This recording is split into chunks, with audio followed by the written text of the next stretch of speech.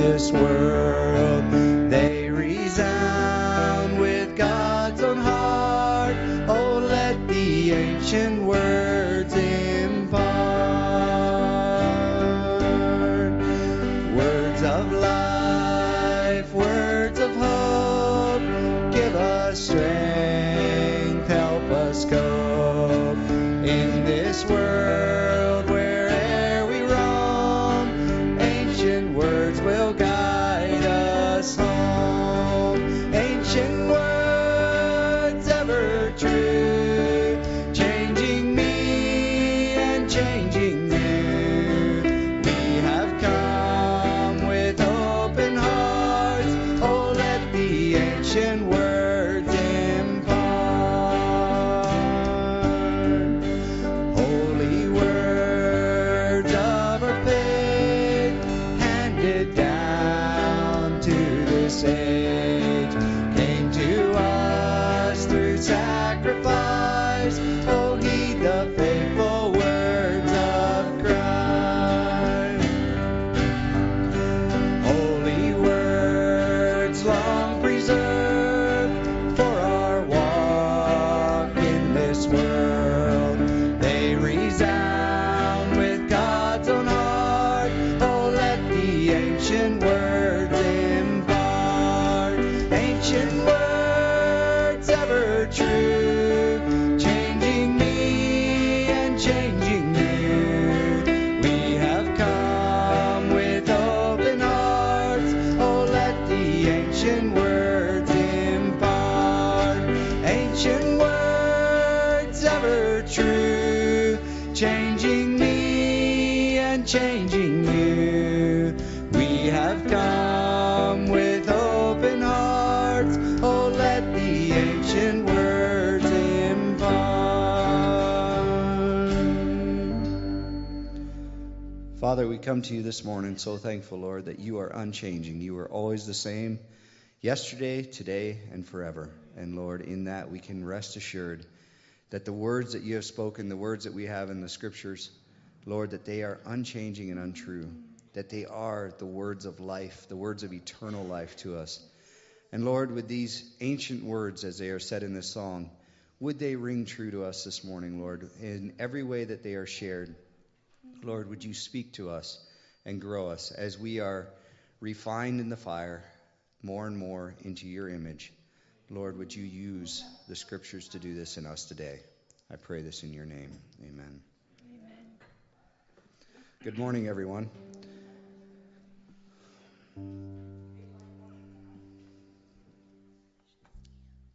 My wife wants you all to stand. She doesn't like when everybody sits. So could you all please stand up? Yeah, it should be on. That's okay. We need that to hear the kicker.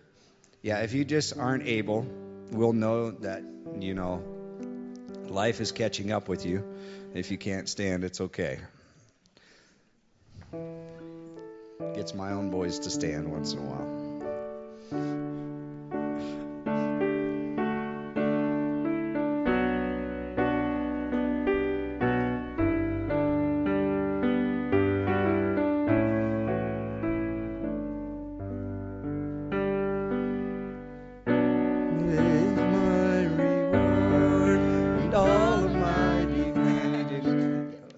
Yes. Totally in the wrong. Gee. Sorry,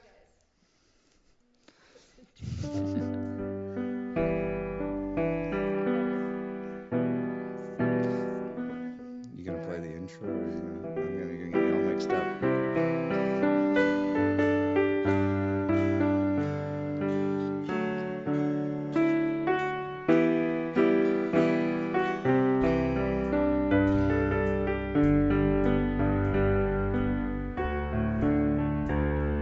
Christ is my reward and all of my devotion.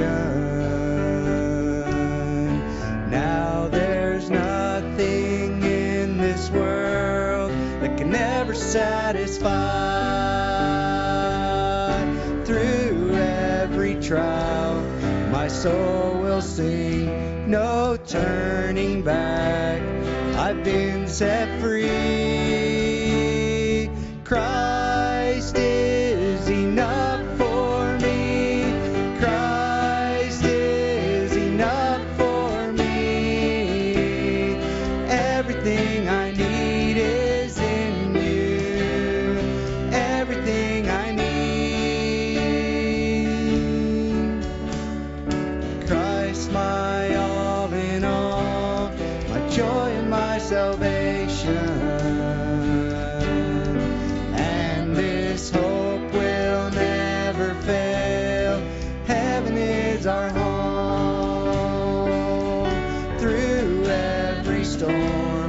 my soul will sing.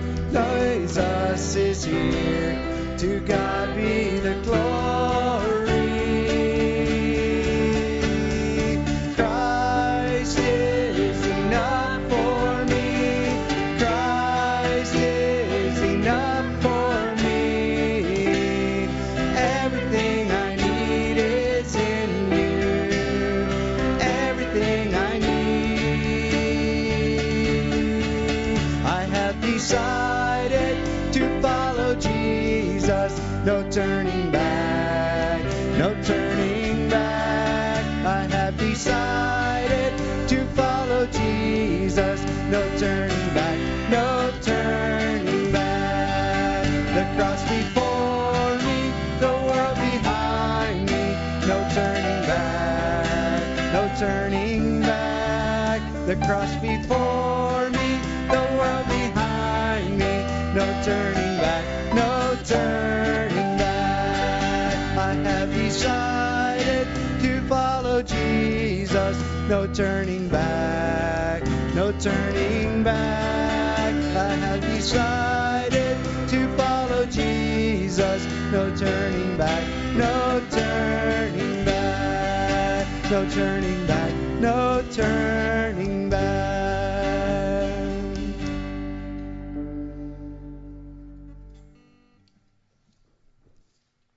I like that song. It's a good reminder of, when we're following Jesus, it doesn't matter what anyone else is doing, and maybe to call out Carrie or the Hershey family a little bit. It doesn't matter if the other singers are following you when you're leading or not. You keep going. So it was actually a good song to do that on. It doesn't matter if people are following you in life or not. Make sure that you're the one that's following Jesus. Well, I want to make sure they're just following Christ, not me, that's for sure, because if you're going to follow me in music, it's probably going to fail. You guys have no idea how far outside my comfort zone this puts me leading singing, but I've never had a very good rhythm. I'm good at following others, but not doing it on my own. So, and all of a sudden I have my wife and son up here, and they're trying to follow my rhythm, and it just doesn't work so well sometimes. But thanks for bearing with us on it all. But hopefully you guys find the message in what we're singing. This will make sure that if you're here for good singing, then you're done with that and you'll just start listening to the message, because the singing will end. But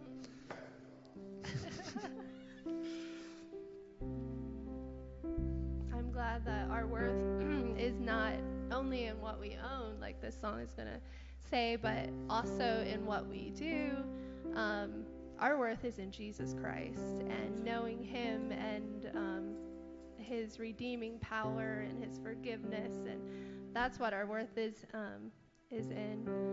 So, yeah.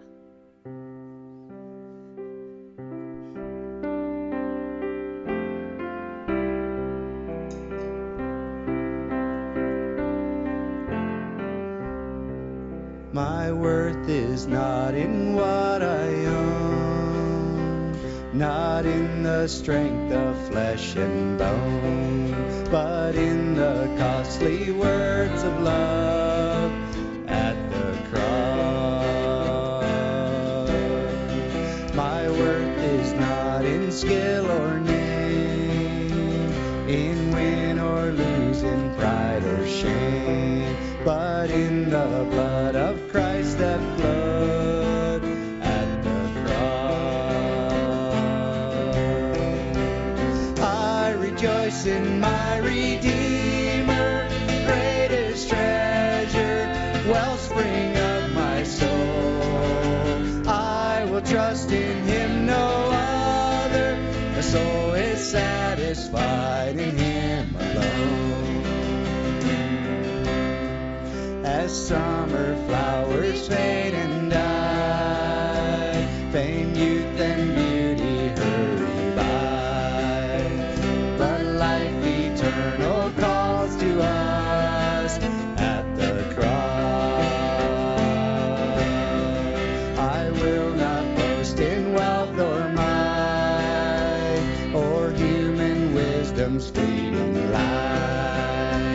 but I will boast in knowing Christ at the cross. I will rejoice in my Redeemer, greatest treasure, wellspring of my soul. I will trust in him, no other. My soul is satisfied in him alone. Two wonders here that I confess, my worth and my own worthiness, my value fixed, my ransom paid at the cross. I rejoice in my Redeemer, greatest treasure, wellspring of my soul. I will trust in him, no other. My soul is satisfied in him alone. I rejoice in my Redeemer, greatest treasure, wellspring of my soul. I will trust in him, no other. My soul is satisfied in him alone.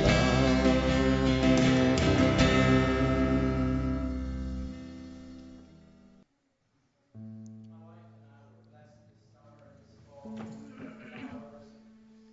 flowers. They just kept blooming, and even in this time it's getting colder and they still want to bloom. And it's just think of that when I think of Christ. His life never will change. He's always alive and well, and even though we see ourselves like the flowers fading, not in Jesus. He's always alive and well. Mm-hmm. Yesterday we listened to that testimony of Chad Williams, and we were at a prayer breakfast. For those of you, just some background, but he was a Navy SEAL, and so interesting when God got a hold of his life. Yeah, he told his stories about, his SEAL training and all that, but I loved how that after he got saved, everything he looked at or everything he compared it to in his testimony was how it became Christ to him, and how he took that training or how he took that aspect of this or that of how they were and switched it into what God was doing in his own life. And I don't know why I was comparing it to Lot's wife. She left when she got saved. She could have done that very thing. She could have, in life, in the future, compared back and looked back and said, but there was that, and I don't want that, but no, she desired those things, and she turned back in desire. It wasn't in a rejection of those things. It wasn't in a reflection of, look what God has saved me from. She looked back with a desire for Sodom.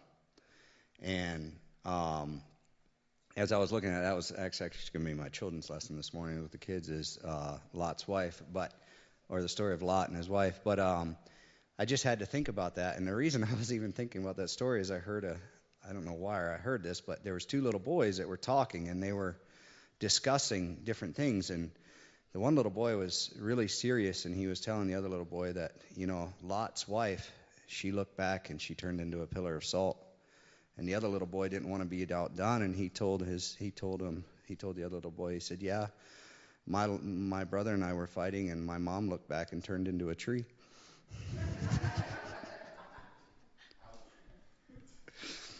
But what are we looking back for? Sorry, that is so off the wall, but what are we looking back for? For Christ? Or are we looking back at what we desire in this world? Oh, praise the name.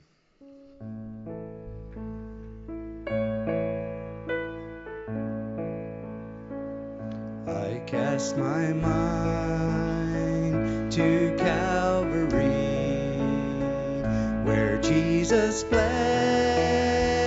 and died for me. I see his wound, his hands, his feet, my Savior on that cursed tree. His body body bound and drenched in tears. They laid him down in Joseph's tomb, the entrance sealed by heavy stone. Messiah still and all alone.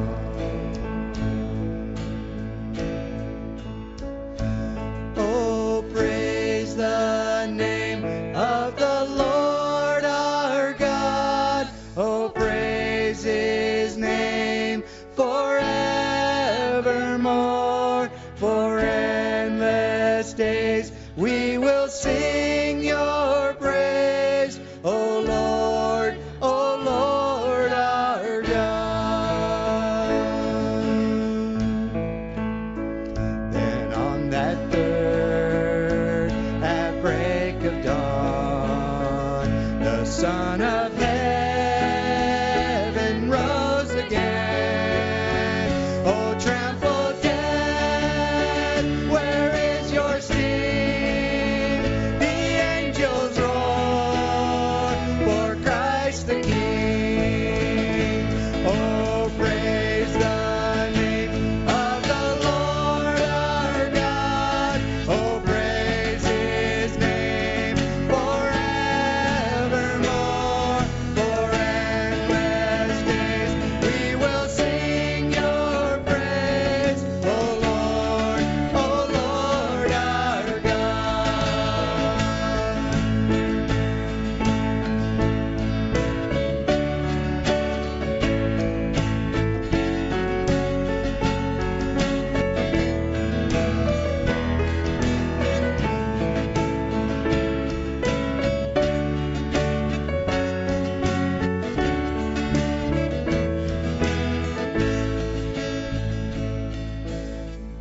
He shall return in robes of white.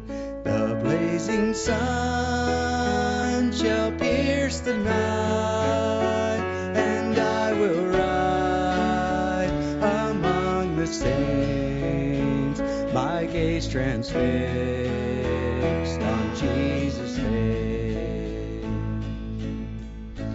Oh, praise the name of the Lord our God. Oh, praise his name forevermore. For endless days we will sing your praise. Oh, Lord our God. Oh, praise the name of the Lord our God. Oh, praise his name forevermore. For endless days we will sing your praise. Oh, Lord our God. Oh, Lord our God. Oh, Lord our God.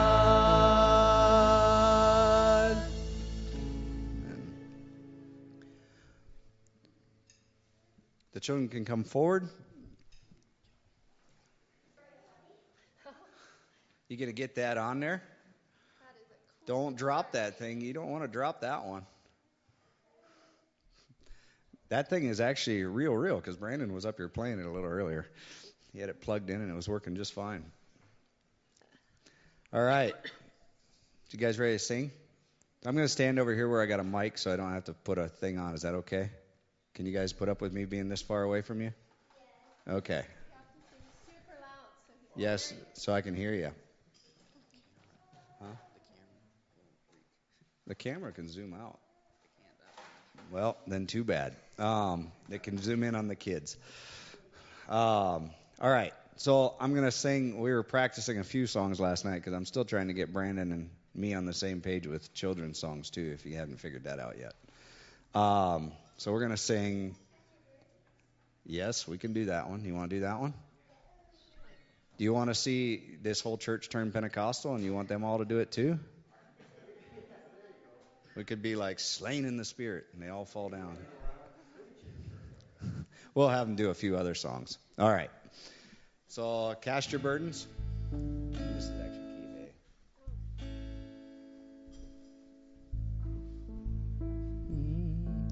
Cast your burdens unto Jesus, for he cares for you.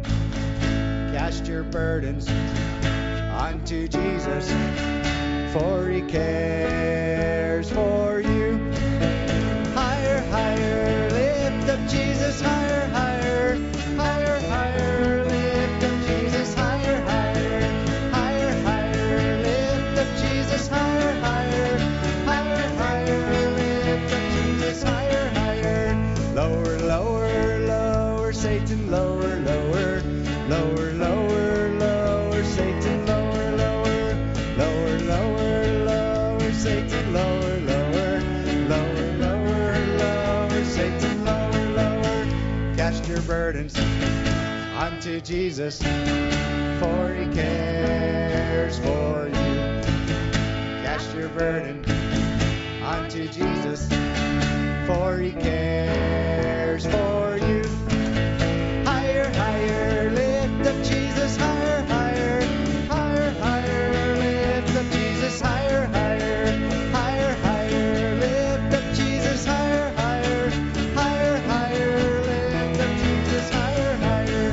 Lower, lower, lower, Satan, lower, lower, lower, lower, lower, Satan, lower, lower, lower, lower, lower, Satan, lower, lower, lower, lower, lower, Satan, lower, lower.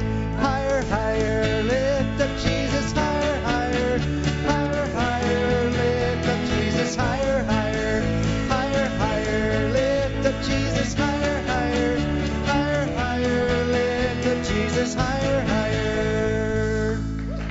Good job. Okay, do you think they can all stand up and do God's Not Dead? Okay, everybody stand up. You want to do leaning on the Lord's side then? Okay. Let's see if they can actually prove to everyone here that they believe God is not dead.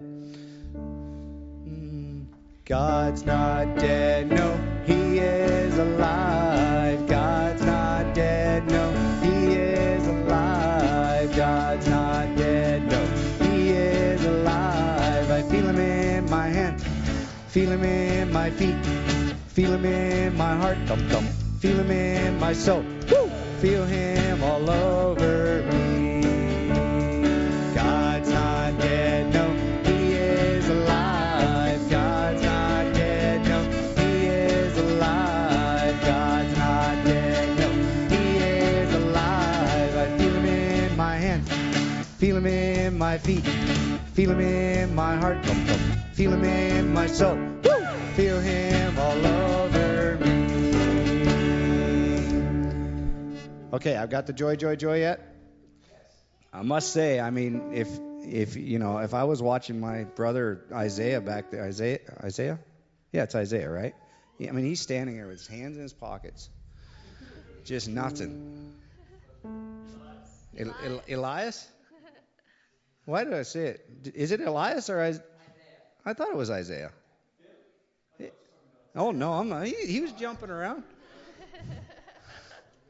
I was gonna say that's different. Okay. All right. So you might want to point at him if he's not, you know. Elias, right? You can point at your brother. You're too nice. All right. I've got the joy, joy, joy, joy. You guys want to say where first, or you want to sing first? Okay. You guys are going to say where?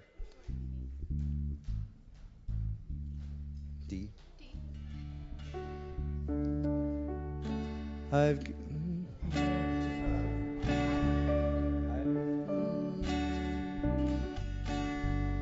You tried G. I've got the joy, joy, joy, joy down in my heart. Down in my heart. Down in my heart. I've got the joy, joy, joy, joy down in my heart. Down in my my heart to stay. And I'm so happy, so very happy. I've got the love of Jesus in my heart. And I'm so happy, so very happy. I've got the love of Jesus in my heart. Hold up, I got to teach Brandon a few keys. This is G, this is C, this is D. Okay, now you know where my fingers are and you can figure out where you're going. All right, you guys ready?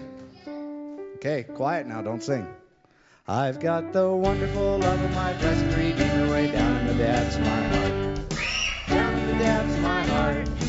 Down in the depths of my heart. I've got the wonderful love of my blessed Redeemer way down in the depths of my heart. Down in the depths of my heart to say.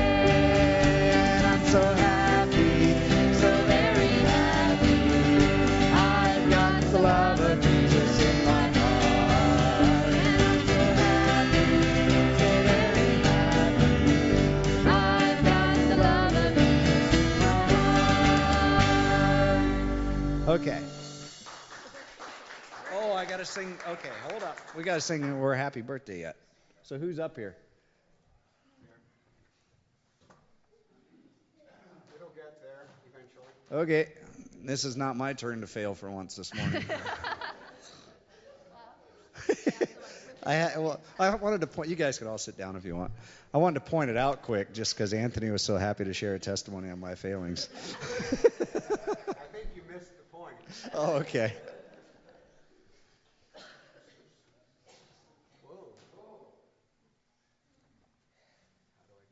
You are special numbers. 6, 24, and 26. Which ones are you? Sorry. Oh, okay. Linda, Don, Linda, and Phil. So let me guess, the two Lindas are older than Phil. So how old Linda? Are both Lindas here? I'm trying to remember which one's are Linda. Oh, Linda's there. How old are you, Linda? 75. Wow. Okay, where's the other Linda? Not here. Okay, Don? Huh? Oh, okay. And we all and Phil's 51 years young. So. And I was in a meeting with him yesterday, and I can tell he's getting older. He drank coffee, and then he'd run off, and then he'd drink coffee, and then he'd run off. So, yeah. See?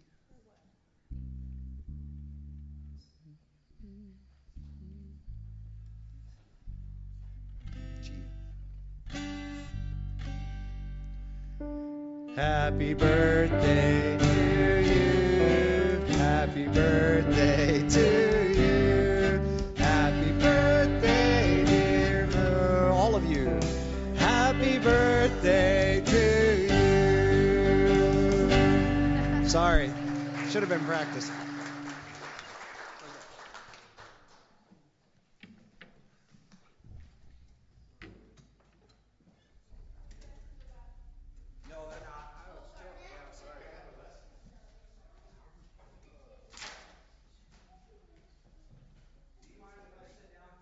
Feels so good.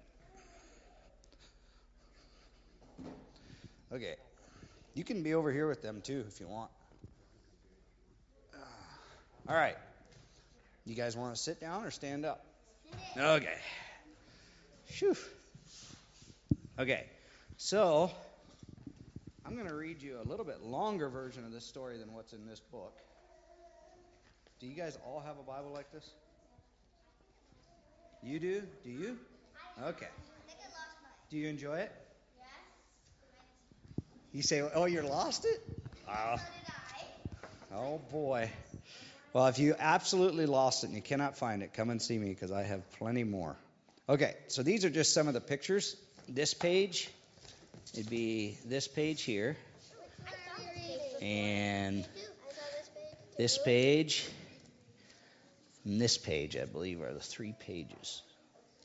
So it's just some pictures. I just thought you guys might enjoy seeing the pictures. Okay, can somebody hold that open? There you go. All right. Do you know who Lot's wife was? You know what happened to her? You weren't listening this morning when I was talking? Huh? She turned into a pillar of salt? You know, I assume the wildlife really enjoyed that. You know, the wildlife, I used to hunt deer, and we would stick blocks of salt out in the field, then the deer would come and lick it. Then we'd shoot them. That wasn't very nice of us, was it? Okay.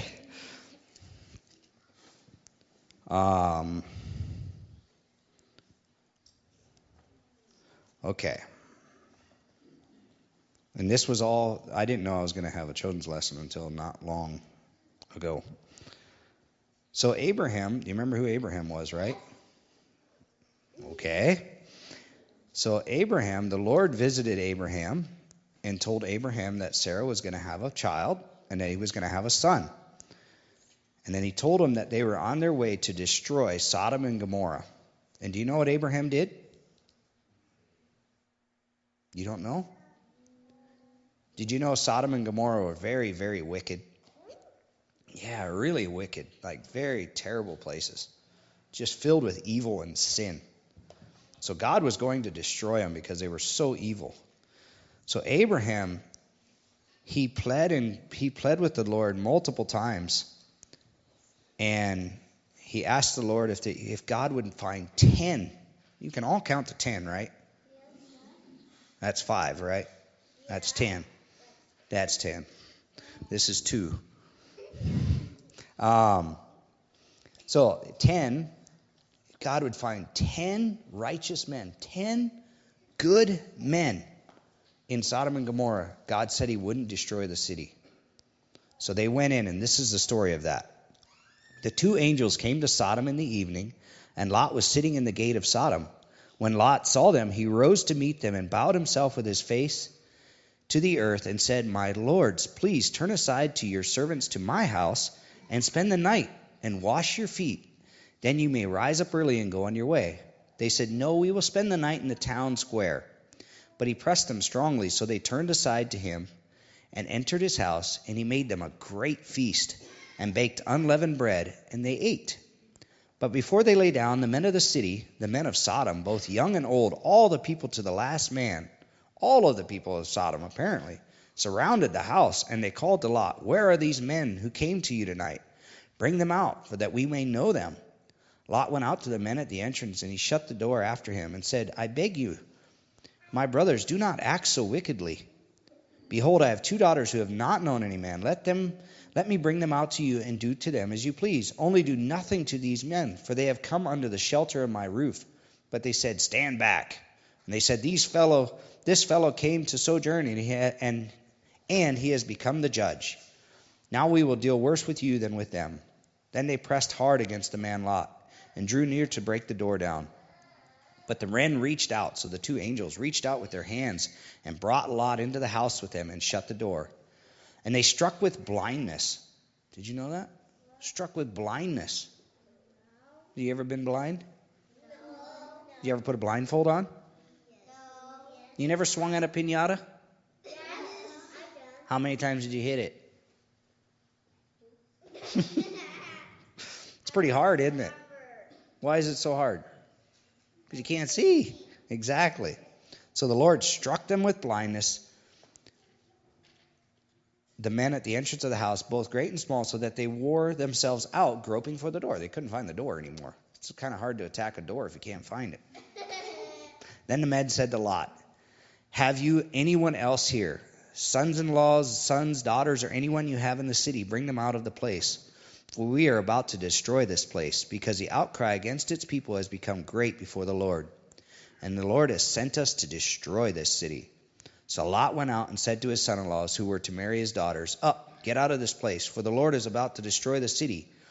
But he seemed to his son-in-laws to be jesting. As morning dawned, the angels urged Lot, saying, "Up, take your wife and your 2 daughters who are here, lest you be swept away in the punishment of the city." But he lingered. So the men seized him and his wife and his 2 daughters by the hand, the Lord being merciful to him, and they brought him out and set him outside the city.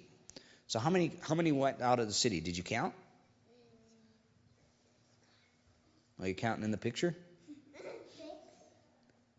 Well, yeah, with the 2 men, it would have been 2. Yeah, it would have been 6. So it was Lot, his wife, and his 2 daughters, right? So I'd say 4. And then the 2 angels. So it would have been 6. You're right. But how many did God say he wouldn't destroy the city for? 10. You're right. So how many did they find? 10. 11. 6. Nope, found 4.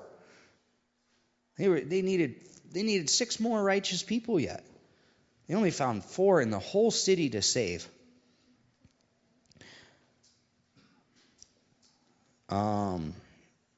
Okay, so the men seized Lot and his wife and his daughters, and they took them outside the city. And as they brought them out, one said, "Escape for your life. Do not look back or stop anywhere in the valley. Escape to the hills, lest you be swept away."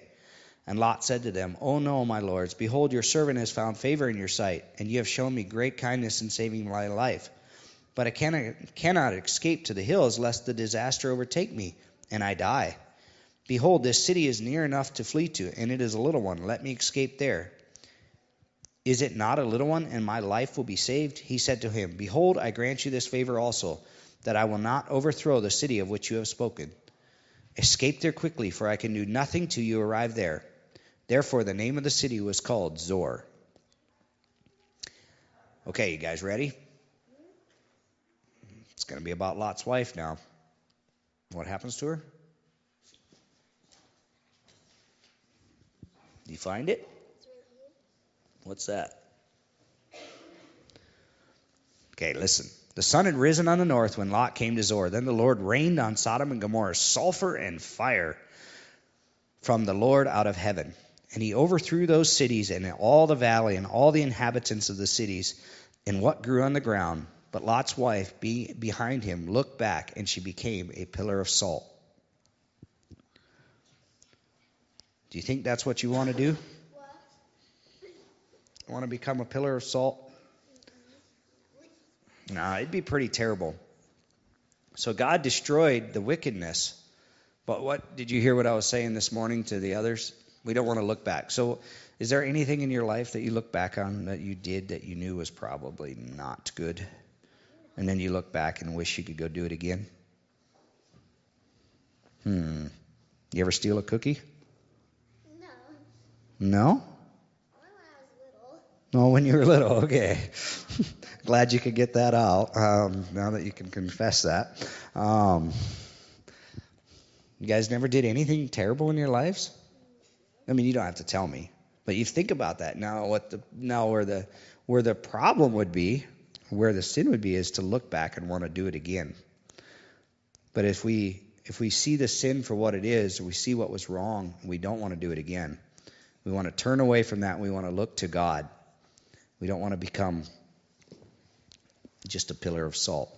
Not that God's going to figuratively turn you into a pillar of salt, but we could spiritually become that. Okay? You guys all done whispering? A lot to catch up on. Whispering at all. You were getting ready to.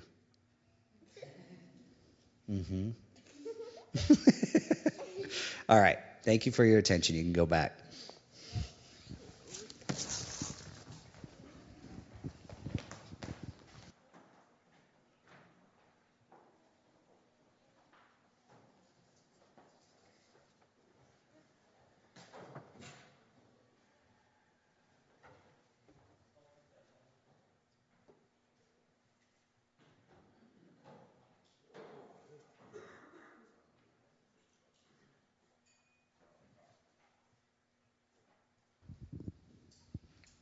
Copy. Yep. Well, a couple fun facts, as my boys like to say, about Sodom and Gomorrah. Does anyone know why the Lord actually destroyed the city? Why? Nope. Yes. Ezekiel chapter 16, says this. Verse 49, behold, this was the guilt of your sister Sodom. She and her daughters had arrogance, abundant food, and careless ease. But she did not help the poor and needy. Thus they were haughty and committed abominations. That was a part of it, but it was the last thing the Lord mentioned. Therefore, I removed them from the earth when I saw it. What took them to their abominations? The three things that Jesus said will be on the earth when he comes back. Jesus said in Luke 17, remember Lot's wife. In what context did he say that? Can someone tell me? What was he talking about? No. What was he talking about when he said those words? Someone remember? He was talking about his second coming. In verse 26 of Luke 17, and just as it happened in the days of Noah, so it shall be also in the days of the Son of Man. They were eating, they were drinking, they were marrying, they were being given in marriage until the day that Noah entered the ark, and the flood came and destroyed them all. It was the same as happened in the days of Lot. What were they doing? They were eating, they were drinking, they were buying, they were selling, they were planting, and they were building. Well, that sounds like pretty normal life to me, doesn't it? To you? That's the problem. God is not happy with normal living. It leads us to abominations. The Christian is not to be living or subject to normal life. We are to be living for Christ. Sure, we do all these normal things, but that's not our life. But on the day that Lot went out from Sodom, it rained fire and brimstone from heaven and destroyed them all. It will be just the same on the day the Son of Man is revealed. On that day, let not the one who is on the housetop and whose goods are in the house go back for them. See where your heart is? Calamity! What are you going to do? Run for your wallet? Run for your phone? What are you going to take with you? Jesus said, that's where your heart is revealed. Don't do that. Don't go for anything. Don't go back. If you're on the housetop and whose goods are in the house, go down and take them away. And likewise, let not the one who is in the field turn back. Remember Lot's wife. See the context? Fun fact. Well, this morning, we're blessed. And the first blessing I want to share with you is Brother Dwayne. Many of you know he's been struggling health-wise, and he's needed a new liver. And a few weeks ago, we as a ministry team prayed over him and anointed him with oil and asked the Lord for a miracle to be done. And he got it. Quickly this past week, he got a phone call, and they said, be down here in 24 hours. We have a liver for you. It was a miracle. He was not on the top of the list, but they found like a perfect match. And so he's down there. He had surgery 2 days ago, right? Not yesterday, the day before, the 28th. And we went down last night to see him, and he said, please show this photo to everyone. And then the next photo, go ahead and show the next photo. We went down there, and he's doing very well. And he's rejoicing in the Lord. He's humbled and blessed that God has had mercy on his life. And he's also really humbled because his liver came from somebody who is not on the earth anymore, is now in eternity. And the family donated that organ. and gave him a new lease on life. And this is what he wanted me to read to you. By the way,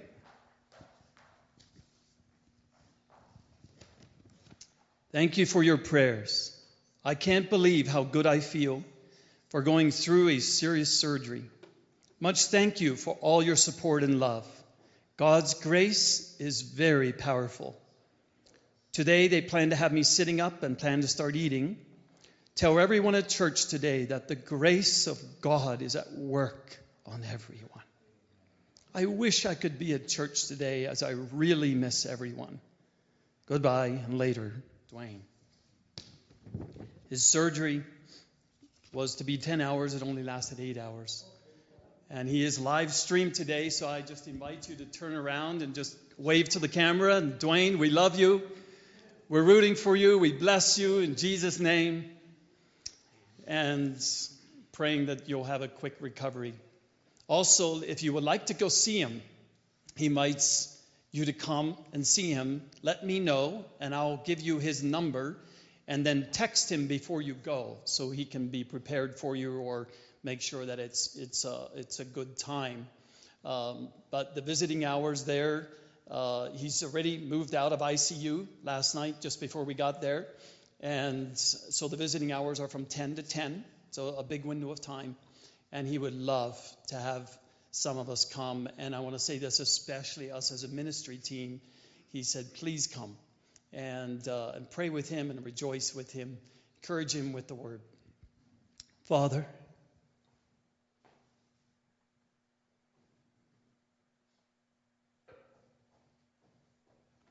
thank you. Thank you for your word and the power of your divine grace in each of our lives. If you, Lord, should mark iniquities, who could stand? But there is forgiveness with God, that he may be feared. And I thank you for that truth in every one of our lives. And I pray that your grace would be strong in each of our hearts, lives, as we yield our lives to you and submit to your word and honor you and surrender our whole life, body, soul, and spirit to you. Thank you for your loving kindness on our brother Dwayne's life. Bless him today, I pray. Raise him up. Give him your grace and strength each day. And heal him with your divine healing, Lord. And as he walks through this healing process, I pray you would encourage him, his inner man, with strength and with your word and with your Holy Spirit comforting him and giving him this beautiful new life that you have still yet for him to live with you here on the earth. In Jesus' name, amen. We have a brother here that I shared with you, Kent. He is down at the hospital in Denver at the University Hospital. Right beside Children's. Yep, right beside Children's Hospital. And I'll give you the address if you want to go and see him. I'll give you his number and the address. They had the surgery down there. Also, just a quick announcement before I introduce our brother Dave Osborne. So as I shared last Sunday, we're not planning to have the breaking of bread and communion this Sunday. Rather, it'll be next Sunday. We changed it as a ministry team. We felt the Lord leading us to celebrating this every Sunday, the first Sunday of the month. We plan to do it. And we'll still have a fellowship meal together every first Sunday, but we'll break bread together and celebrate and proclaim his death and resurrection every first Sunday of the month. So rather than doing it every fifth Sunday, only 4 times a year, we'd like to do it every first Sunday of the month, 12 times a year. So this is the 5th Sunday. We'll continue to not have a fellowship meal every 5th Sunday. So 4 times a year, we don't have a fellowship meal together like we normally do, to just give time and opportunity for each of the families to kind of invite each other to your homes and to bless each other in a different way, and to give the cooks a little bit of a break. So just wanted to clarify that for everybody today. If you came hungry, Well, there's lots of food around us. And maybe you can just knock on somebody's door and say, "Can I come over for lunch?" That's okay. But the Lord bless you, and I wanted to clarify that. Brother Dave, would you come forward? And Brother Eli, would you come up, because you know Dave well, and this is Christy's uncle, by the way. And I'm going to also ask you as a minister team to come up. And let's just pray over our brother. He is a missionary to Iraq. Can I introduce you just a little bit? He's been a single man serving the Lord with his life up until now, and he has spent 13 years in Africa at a boys' home. Was it? Transition center there, and ministering to Muslims and others, and he can clarify this. But now he's also has been serving as a missionary in northern Iraq, and so I'm blessed to have him come share the word with us. He leaves on Tuesday to go back home to Iraq, and I'm just glad it worked out that he can come and share the word with us. Let's pray. Father, we thank you for this man. Lord, we thank you for what you have done in his heart and what you're still doing. And we just praise you, Lord, for your mercy upon him. And we just ask for your blessing. Just use him today to speak your word. Whatever is in your heart, God, just let him know today so he can share with us what's in your heart. Thank you for the opportunity of being together. Thank you, God, for Uncle David. I just ask your blessing. In Jesus' name. Thank you, Lord, for David, Lord, his willingness, Lord, to share Jesus. Yes. That name that is above every name, the name that every knee shall bow, every tongue shall confess that Jesus is Lord, for your glory, Lord. Thank you, Lord, for those people in Iraq that are able to hear the word through Dave. I pray you would bless his word, Lord, wherever he goes. And keep him safe, Lord, from all the evil around there, Lord, in that country.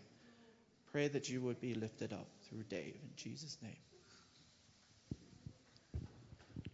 Yes, Lord, I thank you for my brother, and I thank you, Father, for the way you minister through your children and how you choose to use us in so many various different ways, but we are humbled that you choose us humans, flesh and blood, to spread your word. I thank you for my brother and his willingness to follow you. Amen, Lord. To the other side of the world and to live there and to minister there. And I pray, Father, that you would pour out a special blessing on his life for the sacrifices that he has made, but most of all that you would continue to give him grace as he ministers your word wherever you send him. And I pray a special blessing on him today as he shares your word here, that your spirit would be on him and that we would be blessed and encouraged by your word today. In Jesus' name. Father, I thank you so much for your goodness and your mercy. Lord, it's just amazing how you work in your children's lives, and Lord, and how you bring your people all across this world, and how you work in such various ways. And I just thank you for the privilege of having Brother Dave here. I don't know him, but Lord, I sense that spirit in you, Father. And Lord, I just pray that you would give him an open heart and give him words to speak, Father. And I just thank you that he could be here in our midst. And Lord, I'm sure that you've taken him out of his comfort zone, and also just pray that you do that for all of us, and Lord, that we can be bold for you, Father, and to share your word. So, Lord, I just commit this brother into your care, Father. Amen. Amen, Father. Thank you for our dear brother Dave.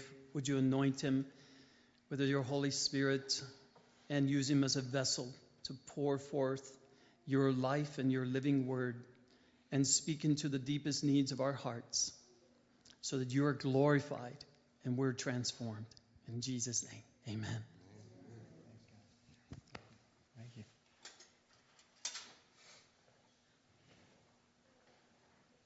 Oh, thank you. It's a privilege for me to be here. I woke up this morning and said, thank you, Jesus, that I get to share one more time before I go home on Tuesday. You ever see these marquees out in front of churches, where they have a sign that says something? There was one at the Creek Baptist Church. It said, having trouble sleeping? Try one of our sermons.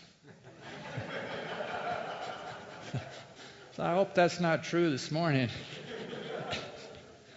There was another one from the Glaze Hill Road Baptist Church. It said, whoever stole our AC units, keep one. It's hot where you're going. Little. Well, I was in Iraq before I came home. I came home because a couple of my brother's kids were getting married. And I was asking God, if this is the last time that I get to go home, and I don't say that because I live in the northern Iraq. I feel very safe. And I've traveled to southern Iraq, and people have really warned me, be careful when you go here. The taxi drivers are going to kidnap you and hold you for ransom. And everywhere I go, I just meet nice people for the most part. And so I've been very safe. And I told a brother earlier, if I run into certain people, I may have a little trouble. But so far, it's been great, and God has blessed me. But I was asking him, this is the last chance that I get to share with people in America. What would you want me to share with them? And I felt like he gave me 4 things. Number 1, love me. Number 2, be with me. Number 3, believe me. And number 4, imitate me. Can you say it after me? Love me. Be with me. Believe me. Imitate me. If you don't remember anything else, remember number 1, love me. It was maybe more than 20 years ago. I was listening to a message by a guy named Jack Deere, and he was talking about the prayer Jesus prayed before he left to go back and be with the Father in John chapter 17. John chapter 17, verse 26. Jesus is praying. He says, I have made you known to them and will continue to make you known in order that the love you have for me may be in them and that I myself may be in them. And he was saying that the love that the Father has for Jesus would be in them, in you and me. I think about that. Jesus is asking the Father that the way the Father loves Jesus, that we would love Jesus the way the Father loves Jesus. Does that sound impossible to anybody? Like, who of us can do that? He said, what if we spent the rest of our lives saying, Father, if you don't do anything else in my life, I've got to love the Lord Jesus the way that you love your Son. Would you please impart to me a love for the Lord Jesus that you have?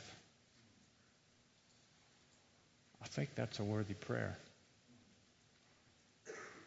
Father, I've got to love the Lord Jesus the way that you love your Son. Would you please give me that kind of love? I can't work it up. I can't get up in the morning and say, today I'm going to love Jesus the way that the Father loves Jesus, man. Yeah.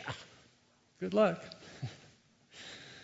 But if the Father imparts that love to me through his Spirit, do you think that Jesus prays impossible prayers? Probably not. So if he's asking the Father that for us, then it's probably possible for him to give us that kind of love. What does it look like to love Jesus? When I accepted Jesus, I was a little boy. I went to a crusade, and the preacher was talking about hell, and I didn't want to go to hell. So I went home and I asked my mom, Mom, am I a Christian? And she said, I don't know.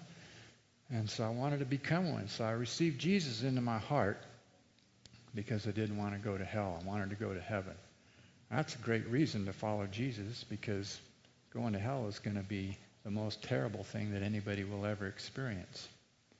But do you know that Jesus saved us for so much more than to just not go to hell?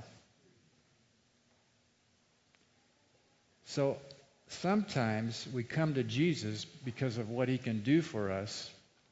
But at that point in my life, it wasn't like, Jesus, man, you gave your life for me. Jesus, I'm here. I'm giving my life for you. Jesus, you can take my life. You can take me anywhere. You can spin me like loose change. Jesus, I belong to you. My life is no longer my own.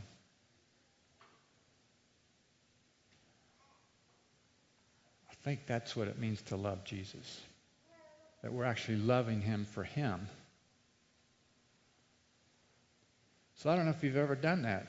If you've ever said, Jesus, you gave your life for me, and so today I'm giving my life to you.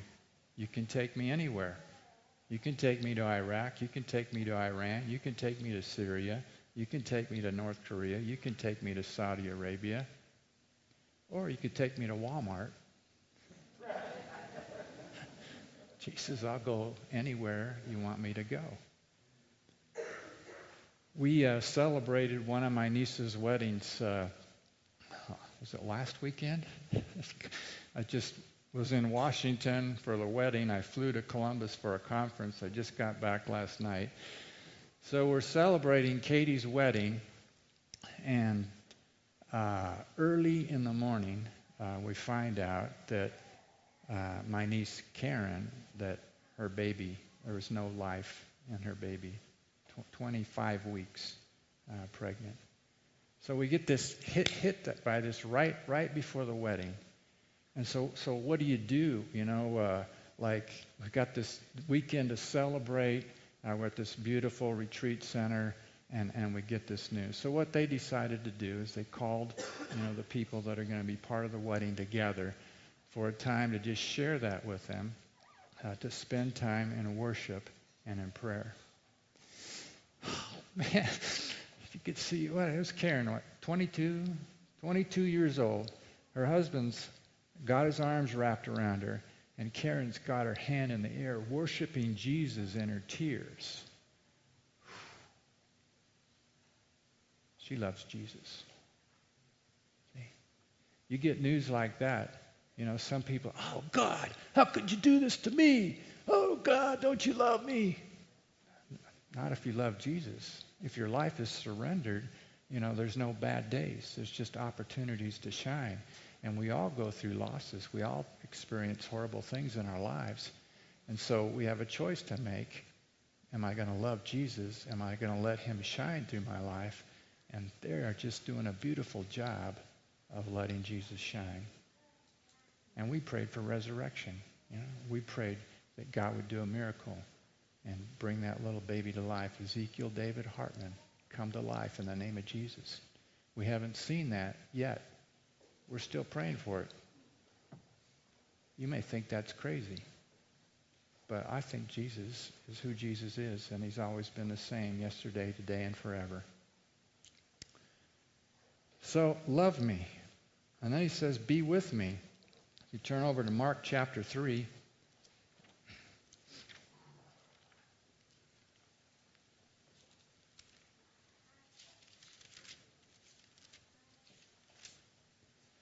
Mark chapter 3, verses 13 and 14. Jesus went up on a mountainside and called to him those he wanted, and they came to him. And he appointed 12, designating them apostles, that they might be with him and that he might send them out to preach.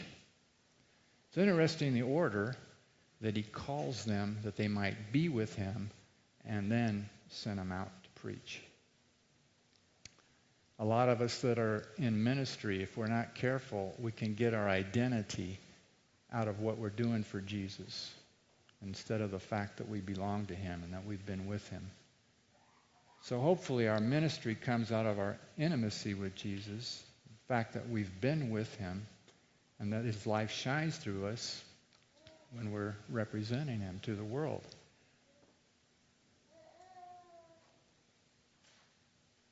If you look at my Bible, I don't know if you can see it. It's pretty beat up.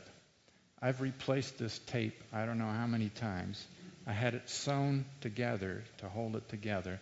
I used to carry it in my day pack when I was at Kenya riding my bicycle.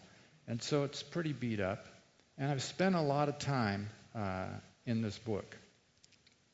And I'm not proud to say this, but a lot of times I was with the book, but I wasn't with him.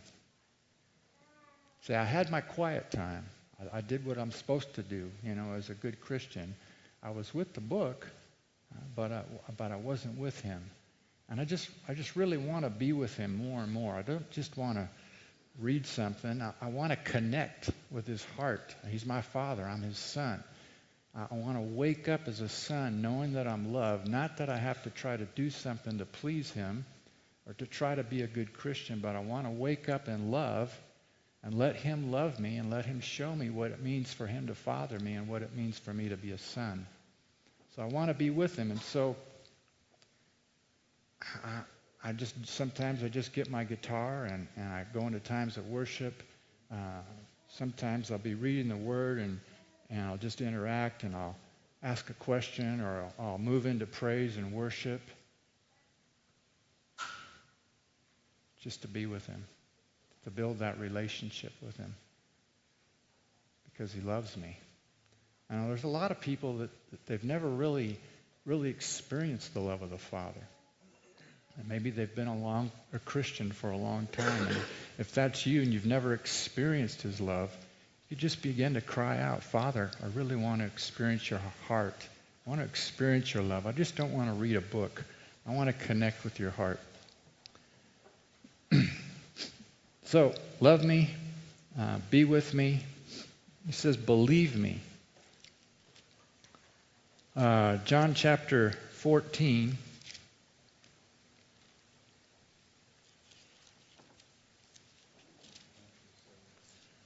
Now, I grew up in a good, Bible-believing, evangelical, missions-minded church. I remember when the missionaries would come back and tell stories, and I went to a Bible-believing, evangelical, missions-minded college, good school. Okay? We had to go to chapel every day while I was in college, 5 days a week. And we had some of the best speakers from around the world that would come to speak to us in chapel. And at that school, I was taught by a great guy, good guy, great teacher, one of my favorite teachers. He taught the doctrine of cessationism, that there's some things that Jesus is no longer doing today, that those supernatural things passed away during the time of Jesus and the apostles. Great guy, great teacher, but just probably had been taught that by somebody else that was a great teacher, that somebody else had been taught that by somebody that was a great teacher, but it's not rooted in the Word. Okay? So Jesus says in John chapter 14, verse 11 and 12,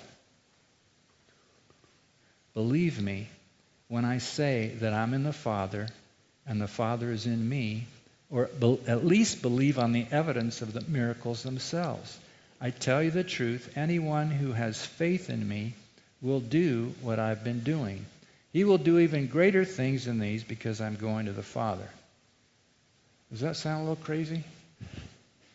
Does that sound like that's an easy thing to believe? That if you have faith in me, you're going to do what I'm doing, and you're going to even do greater things than these because I'm going to the Father. Does that sound easy to anybody? Like, oh yeah, I can do that. Who can do that? Nobody can do that. But I think Jesus can. And where does Jesus live? In you, and you, and you, and you. Yeah. What if we believe that? What if we actually believe Jesus, that he actually means what he says? So I tell you, some of the things in this book are a little over the top, man. It's like you read them and you go, really? And so what has happened throughout years is people try to dumb down this book to meet their experience. Well, what he probably meant is like Billy Graham and the evangelism to the masses, and they just come up with different ideas.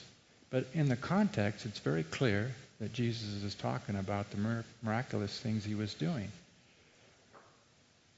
So what if we really believe Jesus, that the crazy things that sound crazy to us in his book here are true, that he means them, and that we could really press in to them? So love me, be with me, believe me, and then imitate me. 1 John chapter 2.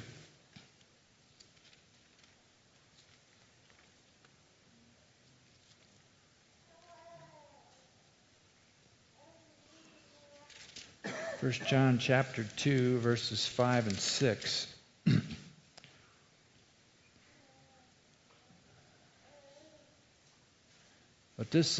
But if anyone obeys his word, God's love is truly made complete in him.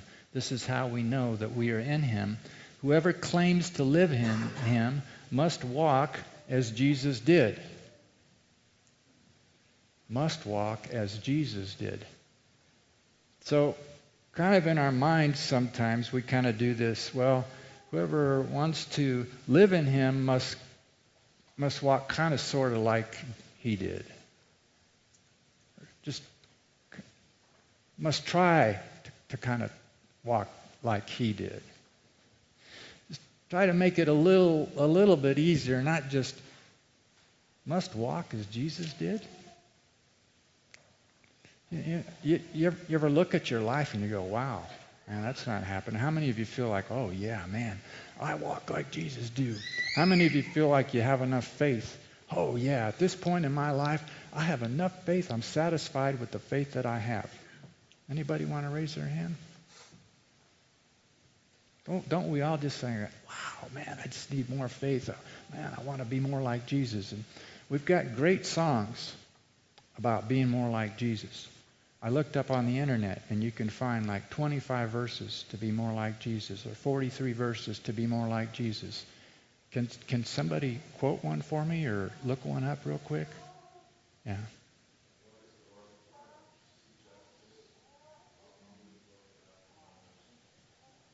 Okay. But where does it say to be more like Jesus? That's a good verse. Pardon? Okay, but that's as I love you, not like try to love one another more like. Yeah. But where does it actually say a verse that says, I mean, that's a great verse too, but where does it actually say to be more like Jesus? They give you 25 verses, 43 verses to be more like Jesus, and you read the verses and not one of them says to be more like Jesus. Be like Jesus. But don't you just wish it said be more like him? Well, that's a lot easier. I could be a little bit more patient. I could be a little bit more kind. When Phil offends me, I'll try to forgive him, because I'm supposed to. I'm a Christian. I try to be a little bit more like Jesus. But we're called to be like him. Paul says, follow me as I follow Christ. But then we look at our lives and say, wow, I lack so much. And I don't know how many of you have been down the condemnation road. I've been down that one. I could write a book on that one. Oh, man, I can't believe I did that again. Oh, what kind of a Christian am I? Oh, man, God, forgive me. Oh, been down that road? The Bible tells me there's no condemnation for those of us who are in Christ Jesus. So I wonder who it is that wants me to feel condemned. Probably not the Holy Spirit.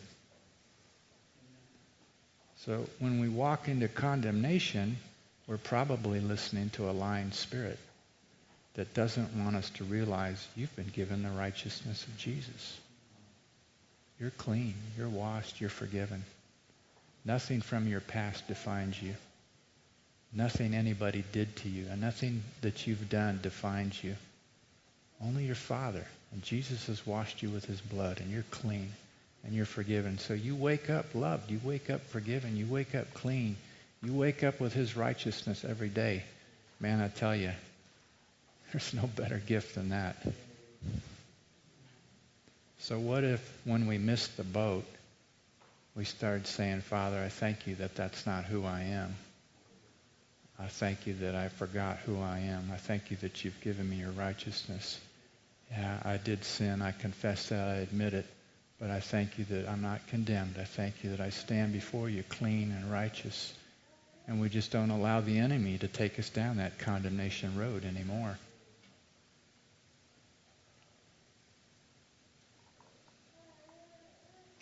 So, brother mentioned John 13:34. Love one another as I've loved you. How many of you think that's easy? Oh, yeah. Just love like Jesus did. Does it sound like crazy, like impossible? I can't do it. That's right. We can't do it. But do you think Jesus in you can? You think Jesus in you can love the person that hurt you the worst? He tells us to forgive the way that God has forgiven us. There's another easy one, huh? Yeah. See, what about the most horrible thing you can think of that has happened to you? And you think, I'm supposed to forgive the way that God forgave me. How can I do that? It can only happen if I realize how much I've been forgiven for. If I realize that I stand with his righteousness, and whoever did this to me, whatever they said, whatever they did, whatever they didn't do, whatever they didn't say, they would never have done that if they really knew who they were in Jesus. They would never have done that, and it doesn't define me. Nobody gets to tell me who I am except my Father in heaven. So the person that abused me, whatever she did or whatever he did, doesn't define me. Only my Father in heaven gets to tell me who I am. There's a guy I like to listen to on YouTube. His name is Dan Mohler, M-O-H-L-E-R. If you don't want to be challenged, don't listen to him. This guy loves Jesus. He eats Jesus. He sleeps Jesus. He walks Jesus. Everything is Jesus about this man. Somebody sent me a link from him. It was called Becoming Love. And I listened to it, and I liked a lot of the things he said, but I didn't like his delivery. Sometimes he gets kind of loud. And I just kind of like mellow teachers, you know. And sometimes he just kind of seems like he's kind of goofy because he's so in love with Jesus. His joy just kind of... So if you're going to listen to him, I would just say, I'm going to listen to 5 or 6 talks before I decide whether I like him or not. Okay, because he'll grow on you. But this man is a man who doesn't take offense. You know, when they led Isaiah 53, he was led like a lamb to the slaughter, and as how does it go? As a sheep before his shearers is silent, so he did not open his mouth. Well, I tell people I have an honorary doctorate in taking offense, man. I am really good at it. You offend me, I'm going to open my mouth. I'm going to tell you something about it. I've had a terrible time with that. But my teacher was a man that didn't take offense.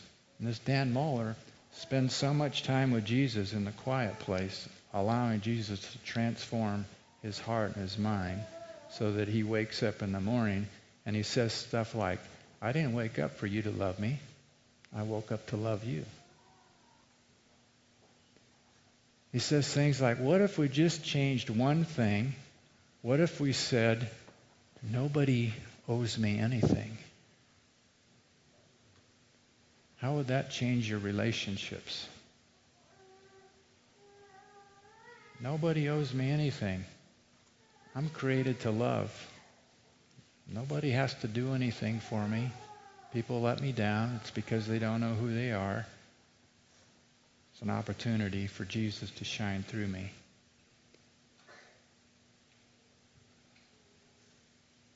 So it's impossible stuff, right? How do you live without taking offense unless Jesus is doing that through you? and nobody's defining you. Nobody owes you anything. And so you immediately make a choice to forgive. Have you ever made a decision, Jesus, no matter what happens to me, no matter how many times they do it, you're my teacher. You modeled forgiveness. I'm going to choose to forgive. Whoever offends me, I'm going to immediately go to the cross. I'm going to run to the cross. I'm going to choose to forgive. While I'm still angry, while I'm still hurt, Jesus, I'm going to stand with you at the cross. I'm not going to align myself with the accuser of the brethren. I've done that about 1,000,000 times. You know, I can't believe what he did. Guy calls himself a Christian. I would never do that. And the enemy has just sucked me in. And now I'm aligning myself with the accuser of the brethren, and I'm just like him. And I'm in self-righteousness thinking that I'm better than the person that hurt me. I don't want to be there anymore for 1 second. I've done it so many times. I want to embrace Jesus and say, oh, Jesus, thank you that you've forgiven me. Thank you that I'm washed with your blood. And this person, whatever they did, they don't know who they are. And so you begin to pray for them and intercede. Now, Satan just tried to separate you from your intimacy in Christ, get you to move into self-righteousness and align with him. And now you've just trampled on his head because you're praying for this one that offended you and hurt you. You're aligning with Jesus, and what Satan meant to try to separate you, now you're just stomping on him. And you're letting the love of Jesus flow through you to the one that hurt you the worst. You've never made that decision, say, Jesus, today I'm making a decision. Whenever I'm hurt, I'm running to the cross. I'm going to forgive immediately. And I'm not going to deny that I'm angry. I'm not going to deny that I'm hurt. I'm going to come before you. I'm going to seek healing. If I have to, I'll go talk to somebody else. I'll get counsel. I'll get prayer ministry for the healing of the pain inside of me and the anger that I'm feeling. But Jesus, I'm going to stand with you at the cross because I want to be like you. I want to just be more like you and kind of like, well, sometimes I'll forgive. Well, after 7 years, maybe I'll forgive. Maybe when I feel like it, I'll forgive. No, Jesus, I want your heart for people. I want your love for people. People that don't know what they're doing. People that don't know who they are. I truly want to be like you, Jesus.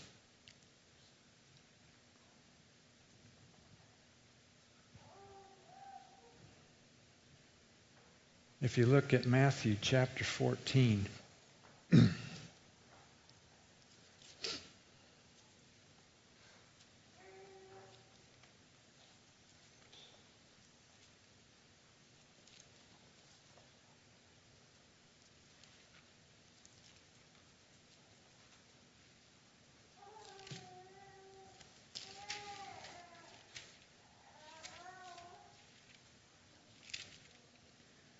Matthew chapter 14, verse 14. When Jesus landed and saw a large crowd, he had compassion on them and healed their sick.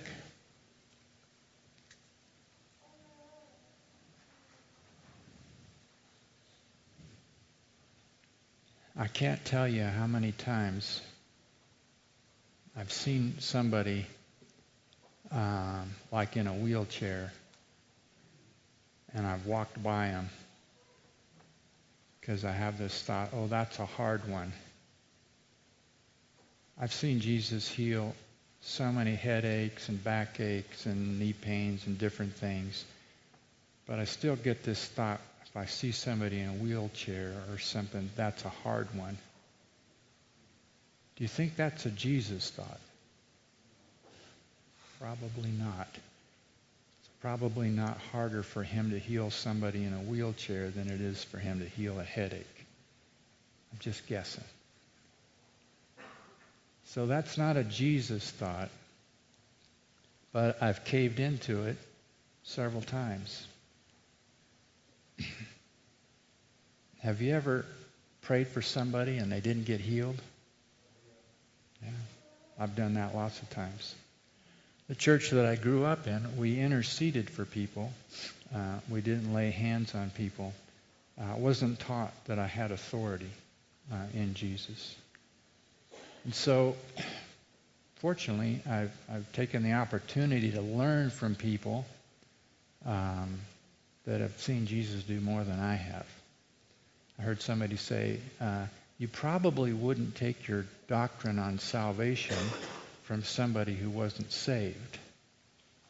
So why would you take your theology about healing from somebody who's never seen Jesus heal anybody? So I read, I listen. I just went to a conference where people have seen deaf ears open, blind eyes see, the dead raised, metal turned to bone. You name it, man. Jesus is awesome. And so I take advantage and learn from people. And what they say is that if you read, and you can do this, I've done this, read through the Gospels and the Apostles. When it comes to healing, you'll never find an example where somebody says, oh God, would you please heal John? He's done so much for you. Would you just please come and touch him and heal him? It doesn't happen when it comes to healing. In the New Testament, when it comes to healing, there's an action taken or there's a word spoken. There's authority that is used. And you and I have been given authority. So what I've been taught, if somebody has pain, like I walked in, I saw Maria, she was pushing this thing, and I said, what's going on? And she said, I broke my femur, and she still had pain. So I said, in the name of Jesus, femur be healed, all the pain go. Is there any pain? No pain. Thank you, Jesus. So if that pain tries to come back, sometimes things try to sneak back. Say, Jesus, this pain is not mine. You touched me. You healed me. In Jesus' name. Now, there are other times I do that and nothing happens. What I've been taught is that you ask if you can pray again. And I can't tell you how many times I've asked somebody if I can pray for them. Nothing happens. I ask, can I pray again? I pray again. Nothing happens. I pray. Things start to move. Things start to change. So there's a guy named John Wimber. He said you spell faith R-I-S-K.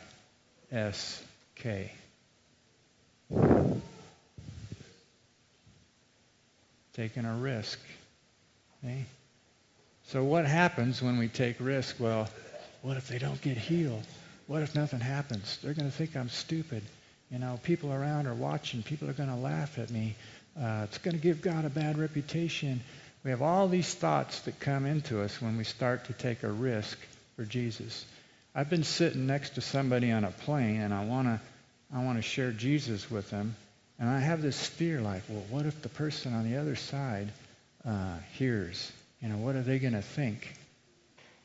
Like, I just met the person sitting next to me, you know, and I'm afraid of what this person over here is going to think of me. The enemy has been kicking my, I'll say, tail for years. And this guy named Robbie Dawkins helped me so much. He said, when you feel fear, when you want to step out and do something for Jesus, it's not your fear. Wow. Here, all this time I've been thinking, oh, I'm insecure. I'm afraid of what people think of me. I don't want people to laugh at me or whatever. And the enemy's just been throwing fear at me because he's scared to death of Jesus in you. He's scared to death of what's going to happen if you take a risk when you're at Walmart, you're at the grocery store, you're walking down the sidewalk, and you take a risk to reach out and touch somebody and love them in the name of Jesus. Now, even if I didn't believe that Jesus healed, and I see somebody walking with a walker in a wheelchair, wouldn't the compassion of Jesus just move me to where I'd want to say, hey, what happened? What's going on? Are you in pain? And just care about the person, you know? But like I told you before, I've just walked by so many times, and now when I do that, the Holy Spirit convicts me. You know, it's like I was at an airport. I don't know if it was Denver, Ohio, I saw somebody walking with a bad limp, and it's like, oh, that looks like a hard one. Not a Jesus thought. I just keep walking, and Holy Spirit, I just can't think like that. That's not Jesus thinking. So I went back, and I said, what's going on? Can I pray for you? Oh, you can do whatever you want. Not a real friendly response. And so I just prayed for him. I didn't lay hands on him or anything. I said, hey, thanks for letting me pray for you. So walked away. I don't know if God did anything, but he had somebody that stopped and cared for him. And so even when we don't get to see, Robbie Dawkins says, even when we don't get to see what we want to see, we don't get to celebrate that, we can always celebrate the obedience. That we stop to care for somebody. And so I hope that when I pray for somebody, it's just going to ruin them. They're just going to be overwhelmed, like, how did this happen? And they're just going to want to surrender their life to Jesus. But even if they don't do that, I want to be like Jesus. I want to be like my teacher. And everywhere Jesus went, what was he doing? He was loving people. He was serving people. He was healing people. So people say, well, Dave, I don't have the gift of healing. Dave, I don't have the gift of evangelism. So if Phil says, hey, Dave, are we doing the dinner? We're not doing the dinner. Are we doing lunch afterwards? Okay. Let's say we're doing lunch. He says, hey, Dave, can you help us set up tables and chairs? I go, Phil, that's not my spiritual gift. Helps, serving, that's not my spiritual gift. You would think I was an idiot, right? But we do that with gifts like evangelism or healing. Oh, no, I don't have the gift of evangelism, so I'll let somebody else share Jesus. I don't have the gift of healing. I've prayed for people and they've died, so I'll let somebody else, pray for them. But if Jesus lives in me, if the Holy Spirit lives in me, do you think maybe he could give me any gift he wants to whenever he wants to give it to me? If I'm willing to set me aside where it's not about me. It's not about the results. It's about Jesus. See? It's all about exalting him. And so even if nobody ever gets healed, they're probably going to feel loved and cared for. Man, somebody just out of the blue just stopped to care for me. There's another guy that I learned from. First guy I heard, he prayed for about 100 people. Nothing. And then one day he prayed for a lady and he was explaining to her why sometimes God doesn't heal everybody. And she gets up and says, the guy, he prayed for maybe 800 or 900 people. Just believing, standing on the word, nothing, 800 or 900 times. And now he's been around the world and God is just using him so powerfully because he believed the word, steps out, takes a risk to love people. You can do that. I'm talking to you, man. Yeah. Come on. So, yesterday, I had to take 2 buses to get to the airport. I get on the bus, and there's a guy looked like he was kind of limping, and I said, hey, what's going on? And he got pain. I got pain in my knees. And then he showed me his other leg, and it was like mangled, kind of all scarred up from where he was hit by a car, I think. I said, well, can I just pray for you? So I prayed for him, and I said, well, don't be nice to me. Just check it, see if there's any change. And he says, no change. I said, well, can I pray again? And he's like, no, once is enough. Okay. So I don't know if Jesus did anything or not. I prayed for another guy. Was with a cane, went to the back of the bus. I moved to the back of the bus. I said, hey, what's going on? Oh, I got pain in my hip and my knee. I prayed for him, and I think he only wanted me to pray one time also. Like, oh, man, because I like to just go until the pain is gone, and I've seen God do it so many times. Sometimes I have to pray 20 minutes or more, just praying, commanding, taking authority.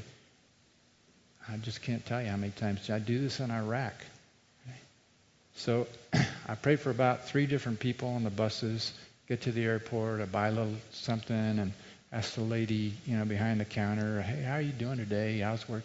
You got any pain in your body, aches or pains? No, I'm doing pretty good, except for the manager's kind of talking low. I said, okay, well, Father, would you just help give her grace, dealing with her manager. Just a little seed. Jesus loves you, man. Have a great day. I get on the plane, I fly home. I'm coming out of the airplane. There's a guy leaning up against the wall right as I come out of the plane. He's got a cane. He's kind of breathing heavy. I say, hey, what's going on? So my knee. I said, well, can I pray for you real quick? Oh, sure. So I prayed for him, and he said there's no more pain. Boom. Like that. I said, well, try to walk. Oh, no, I can't. I can't, man, if I fall. So he was afraid to believe, what had happened, because he says, it's really hard for me to get up. They're bringing my wheelchair right now. So I said, okay. I think he was a believer. And I'm walking out to the shuttle. There's another guy really struggling. I said, hey, man, are you in pain? Oh, yeah. It was his back. So I start to pray for his back, and the pain reduced about 20%. I said, well, can I pray again? Okay. And his wife is she's like, they got people waiting for them, and she wants to get going here. So I prayed again. I think it went down to about a 6. And I prayed it was down to a 5. And I finally said, you look like you're in a hurry. You guys need to go. She says, yeah, we got people waiting for us. Her husband's getting healed, but she's got to go because people are waiting for her. I was a bit irritated, so I had to forgive her. As I'm walking away, I said, Father, I've probably done that a lot of times where there's something really important going on, and I just had to do what I'm doing because I'm busy, So I told him, I'm going to keep praying for you as I go. And so he's a believer, too. He says, thank you, brother. And so I prayed for a shuttle driver and another shuttle driver. And so I just lived my life that way. And I do the same thing in Iraq. And it's amazing. Almost everybody lets me pray for them.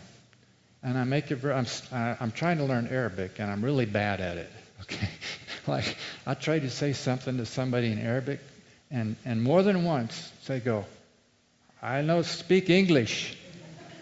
I'm speaking Arabic, man. Come on. You must have the gift of encouragement. So I tell people, I don't know what I was smoking when I decided to try to learn Arabic at my age, but pray for me. I need a lot of grace. So let me just share one testimony. I went down to Karbala, which is like one of the Shia, one of their main, they've got these 2 big, huge mosque shrines to these people that had died. And you go inside, and there's a shrine where they're buried, and people throw money in and clouds, and they're kissing the edge of the shrine and everything. And so I'm looking for people to pray for in the mosque. And so I'm asking Jesus for an opportunity to give people an encounter with Jesus in this mosque. And I see this guy, I think he had a walker or something. I went down, and Jesus healed the pain in his knee. And I think I had to pray. I don't know how many times I prayed for him, but he didn't read, so I showed him a link to where he could get the Jesus film in his language. And I went, and the guy sitting next to him, he was sitting in a chair because he couldn't kneel. He asked me if I could pray for him. So I start to pray for him, and I'm praying. I'm just several times again. He finally says, it's getting better. So we go back behind, and we're sitting kind of in an aisleway. I continue to pray, and he would try to get down. It still hurts. I prayed for him maybe about 20 minutes, and finally he says there's no pain. The guy's name was Ali. He's from Saudi Arabia. So I said, have you ever read the Injil, the New Testament? Can I give you one as a gift? And he didn't want it. Jesus had touched him, but he's so, connected, with his religion that he didn't want it. But he had an encounter with Jesus, and so what do? I said, okay. So I pray for Ali that when he goes back to Saudi Arabia, Jesus is going to appear to him in a dream. He's going to let him know who it was that really, healed his knee. It's going to create a hunger and a thirst that's going to ruin him for religion. And he's just going to get saved and become a radical evangelist for Jesus. So, God is good. And I was reading in Ephesians, he's able to do much more than we can ask or imagine. And it's going to be him. It's not going to be me. It's not going to be you. But what if you just said, Jesus, I want to be like you? So I listened to one pastor. He said he would walk into a store. He would go in the back purposefully to be walking through to the store just asking, Father, what are you doing here? What do you want to do? Just looking for opportunities, to share the love of Jesus with somebody. It's R-I-S-K.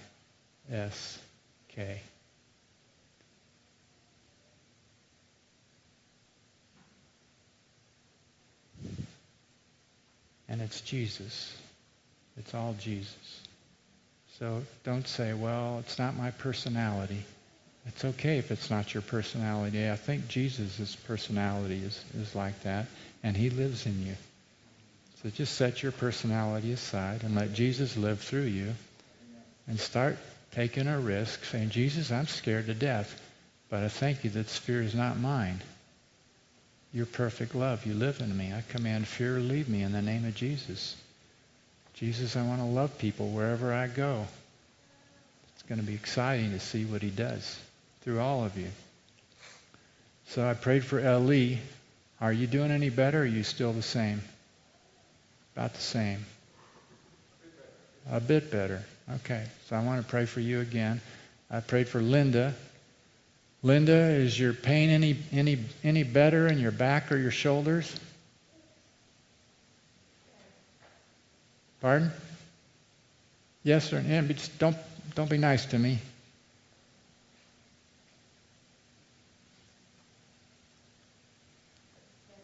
That's better. Okay. I also prayed for her ears. Is the hearing any different? Or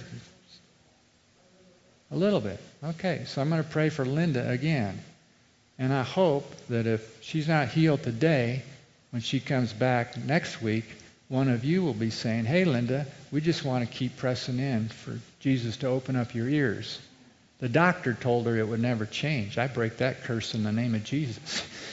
I told her the doctor is not Jesus. Okay?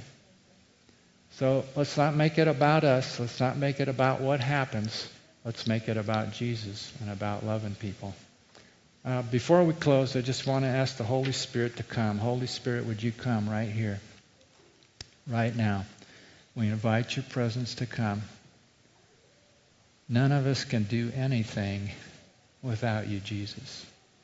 I thank you that you went to the cross. You rose from the dead so that you could live in us. Thank you, Father, that you've adopted us into your family, that we live as sons and daughters, that you've given us the righteousness of Christ. Holy Spirit, come.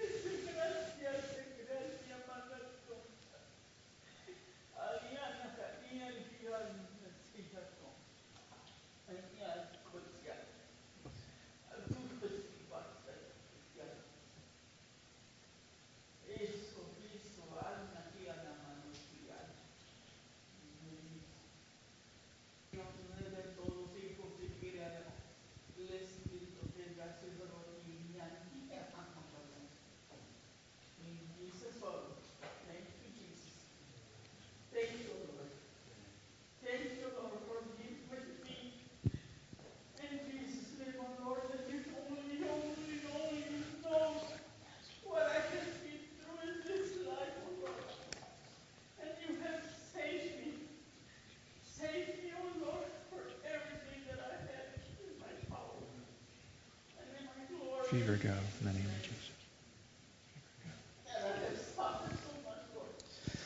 Well, what a blessing just to to hear the word of God and what Uncle David. By the way, I didn't tell you something about Uncle David. Uncle David is in my list of crazy people. I consider him a crazy guy because I mean he went to Africa. How many years were you in Africa? 13. 13 years in Africa, and he finally said, you know what, I'm gonna retire, and he retired in Iraq, so he could share the gospel to the Muslim, and I'm like, bro, you're crazy. But that is awesome. That's what God does to you. So I just came here to, if I may use the word interpret, is that a way to say it? To make an interpretation of what our sister is talking, she's praying right now. Because I know it's for some people, and you're like, oh, what is she saying? Well, she's a big part of what she's saying is in Spanish. I happen to speak Spanish, in case you didn't know that. So, but just so we believe what the Bible says, but we want to be obedient to and make it in orderly, right? And we believe God can do whatever He wants because He's God. But we also believe there is a way to do it, right? And she's just praising the Lord. She's saying, God, we bless you. I praise you and I honor you. And what a beautiful words, to come out of a person. Just that, recognizing that, God, you are the center of everything. And I just want to bless your name. And you are worthy of everything. And I bless your name, Jesus. And I honor you with my life. And I want to live like this for you. So, just in case, because I know sometimes it is a little bit different for some people to hear, oh, wow, what is this person saying, And I think it's important to just make sure that it's nothing weird or you following me? By the way, this is the first time that I'm doing this. I'm a little bit like, God, what do I do with this? How can I explain it? But just honoring God and just expressing the love of the Lord in her heart, and that's a blessing. That's a blessing. So, I just want to say thank you, Uncle David, for sharing that. I know for some of you it might sound a little bit crazy. That's because he's crazy. God made him crazy. But just think about this. Man, you are in a country where people don't believe in Jesus. Yeah, it makes sense that God is going to show himself in such a different way maybe than we used to. And I know he could spend hours here just sharing a lot of stories about how people, God took the pain away or whatever. And because of that, they were like, wow, in the Muslim, religion, or they don't believe in that. So that's why for them it's like, whoa, who's this Jesus? So we just want to praise the Lord for what he's doing through you, brother. And I know you don't take the credit. That's why I'm not giving you the credit. It's just God. It's just God. And now let me tell you this. And I know Uncle David will agree with me. The main point here is not about that we go out and just start going like, can I pray for you? I mean, you can. Go ahead if God is leading you towards that. The main point here is Jesus. It's us being transformed by His Spirit. Right? That we'll live our lives that way. And if He leads you towards that direction, trust and go for it. Right? But it doesn't mean that if you're not doing it, that you're not saved. It doesn't mean that if you're not doing this, then you are like less Christian than someone else. It's hard. I've done it too. The other day in an airplane, I prayed for the guy that was right there because he was sick. It is hard. It is hard, but like you said, it gets easier the more you do it. I can imagine that. But what I want to say is like, I don't know if this guy got healed, but the effect that I obey that part, in me, it was like, whoo. You know what I'm saying? Maybe God was teaching me something. I don't know. But just want to encourage the church. Let's keep pressing on Him. Let's allow Him to transform our hearts, our minds, and to live that way. Let's remember, I always love this part. Romans 12, first verse says, the way you live, that is your worship to the Lord. The way you live. Love you, church. Thank you, bro. Okay, if you are interested, I sent out an email update. I don't ask for money, but I need lots of prayer. So I often sharing testimonies. If you'd like to get on that, you can give me your email. If anybody needs prayer for anything, I'd love to pray for you. God bless you. Thanks for letting me be here.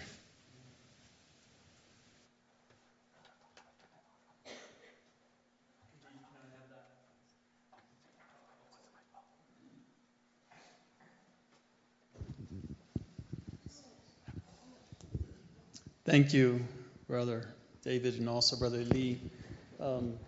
Just to, again, if I ask Brother Lee if he would come forward and translate for your sister, because I believe the words that Paul shared to the church at Corinth in 1 Corinthians 14, verse 27, if anyone speaks in a tongue, it should be by two or at the most three, each in turn, and let one interpret.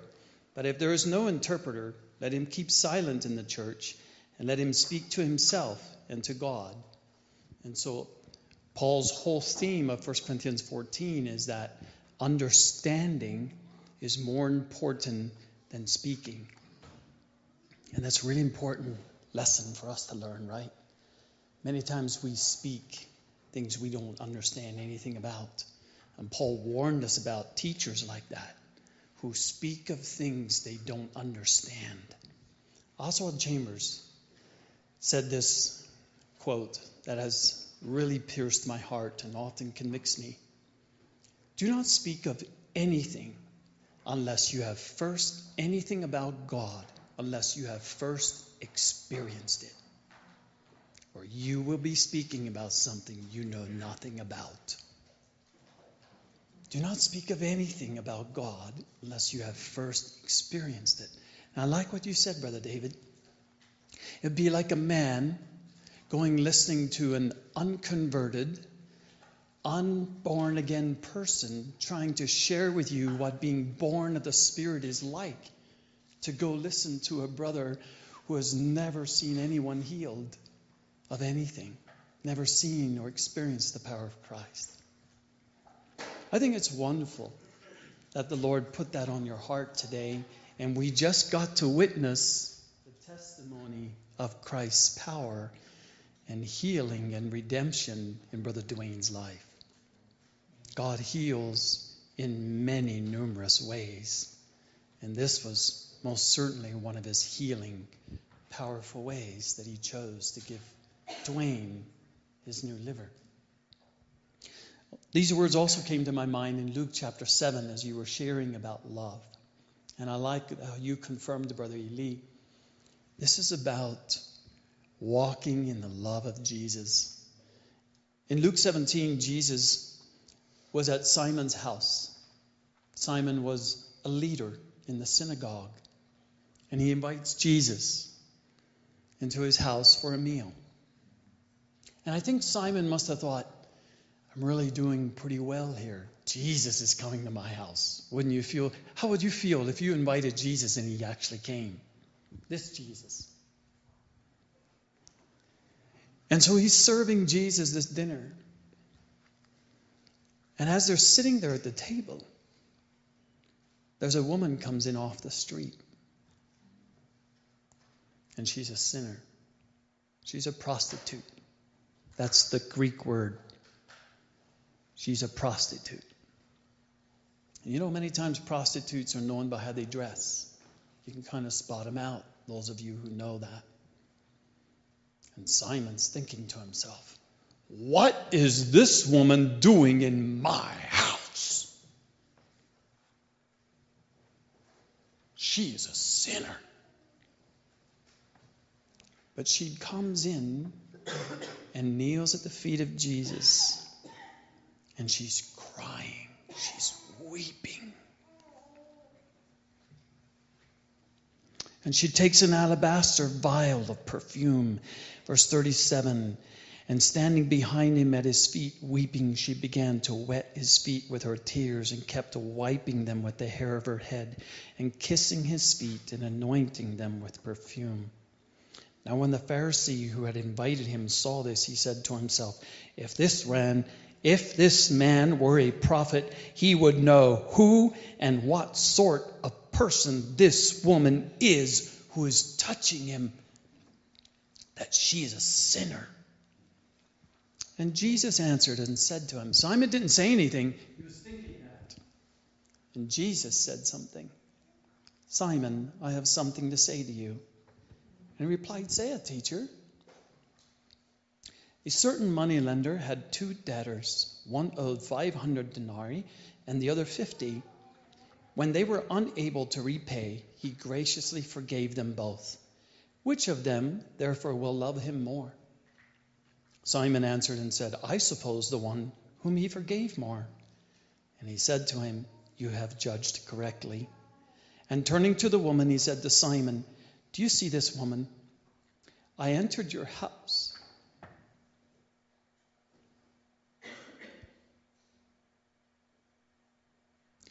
And you gave me no water for my feet.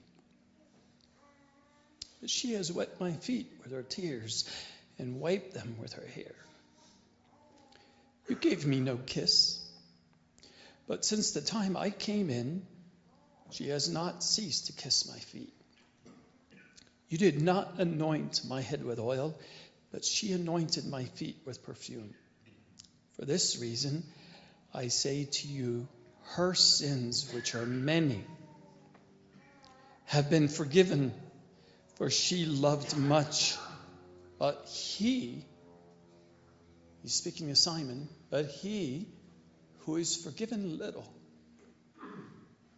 loves little.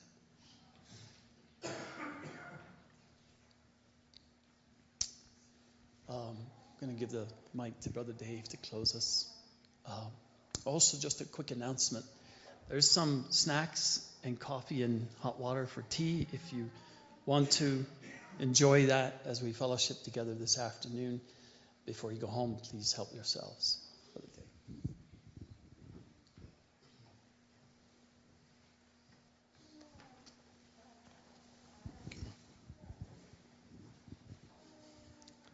Thanks, Brother Dave, for sharing that word this morning and encouragement. My mind this morning was kind of going to with what he was sharing the last couple of weeks. I've had the privilege a week ago at a conference, and there was a great speakers there. It was a tremendous blessing for me. And then for a day ago, some of us men were at a prayer breakfast and all. And you see some of these people that have reached the top level in whatever they're in. And last weekend, there was a couple of them I got to meet, like an NFL player in the top of his game, some baseball players. In whatever industry that you're in, you maybe reached that ultimate level, so to speak, in a physical sense. But some of these events that I've been to is I'll say, for like the prayer breakfast where we were at is the Navy SEAL. You reach the ultimate level and you just think you've reached the top.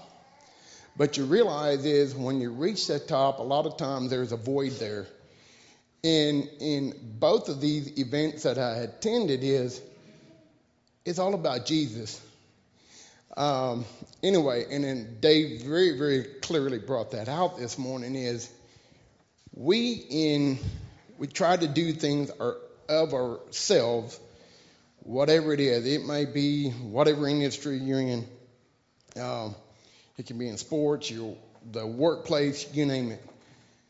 If Jesus is not in it, there's going to be that void there. And anyway, I just thank you so much, Dave, for bringing the word and sharing your testimony, what the Lord's doing in your life and across the world. And like I said, it can be on the sidewalk, it can be at Walmart, Kmart, wherever. And so anyway, thanks for everyone for coming.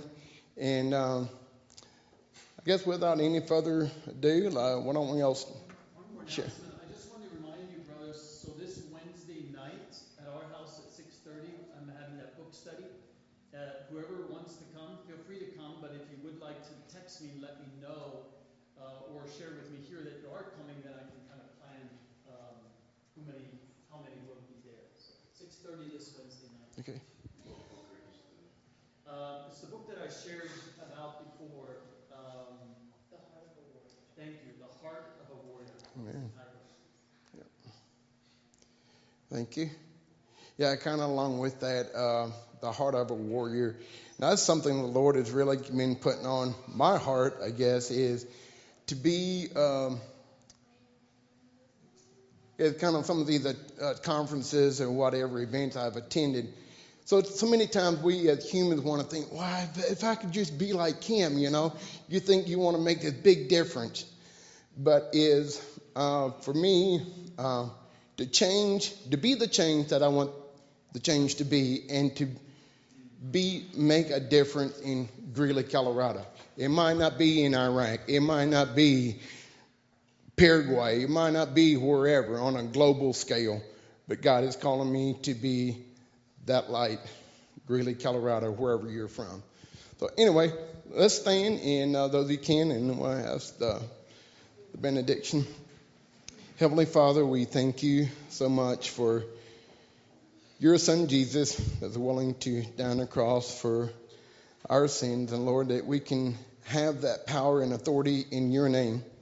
And Lord, I just pray that we could be that light, that testimony, being an example, and to be encouragement wherever they're at. If it's in Walmart, if it's on the sidewalk, wherever, Father. I just pray in the name of Jesus, you be over each and every one that's here. I just pray that you bless our week, and Lord, just give us the strength and the courage in these coming days for this week. And Lord, it's in your holy name that we ask all these things. Amen. We're dismissed.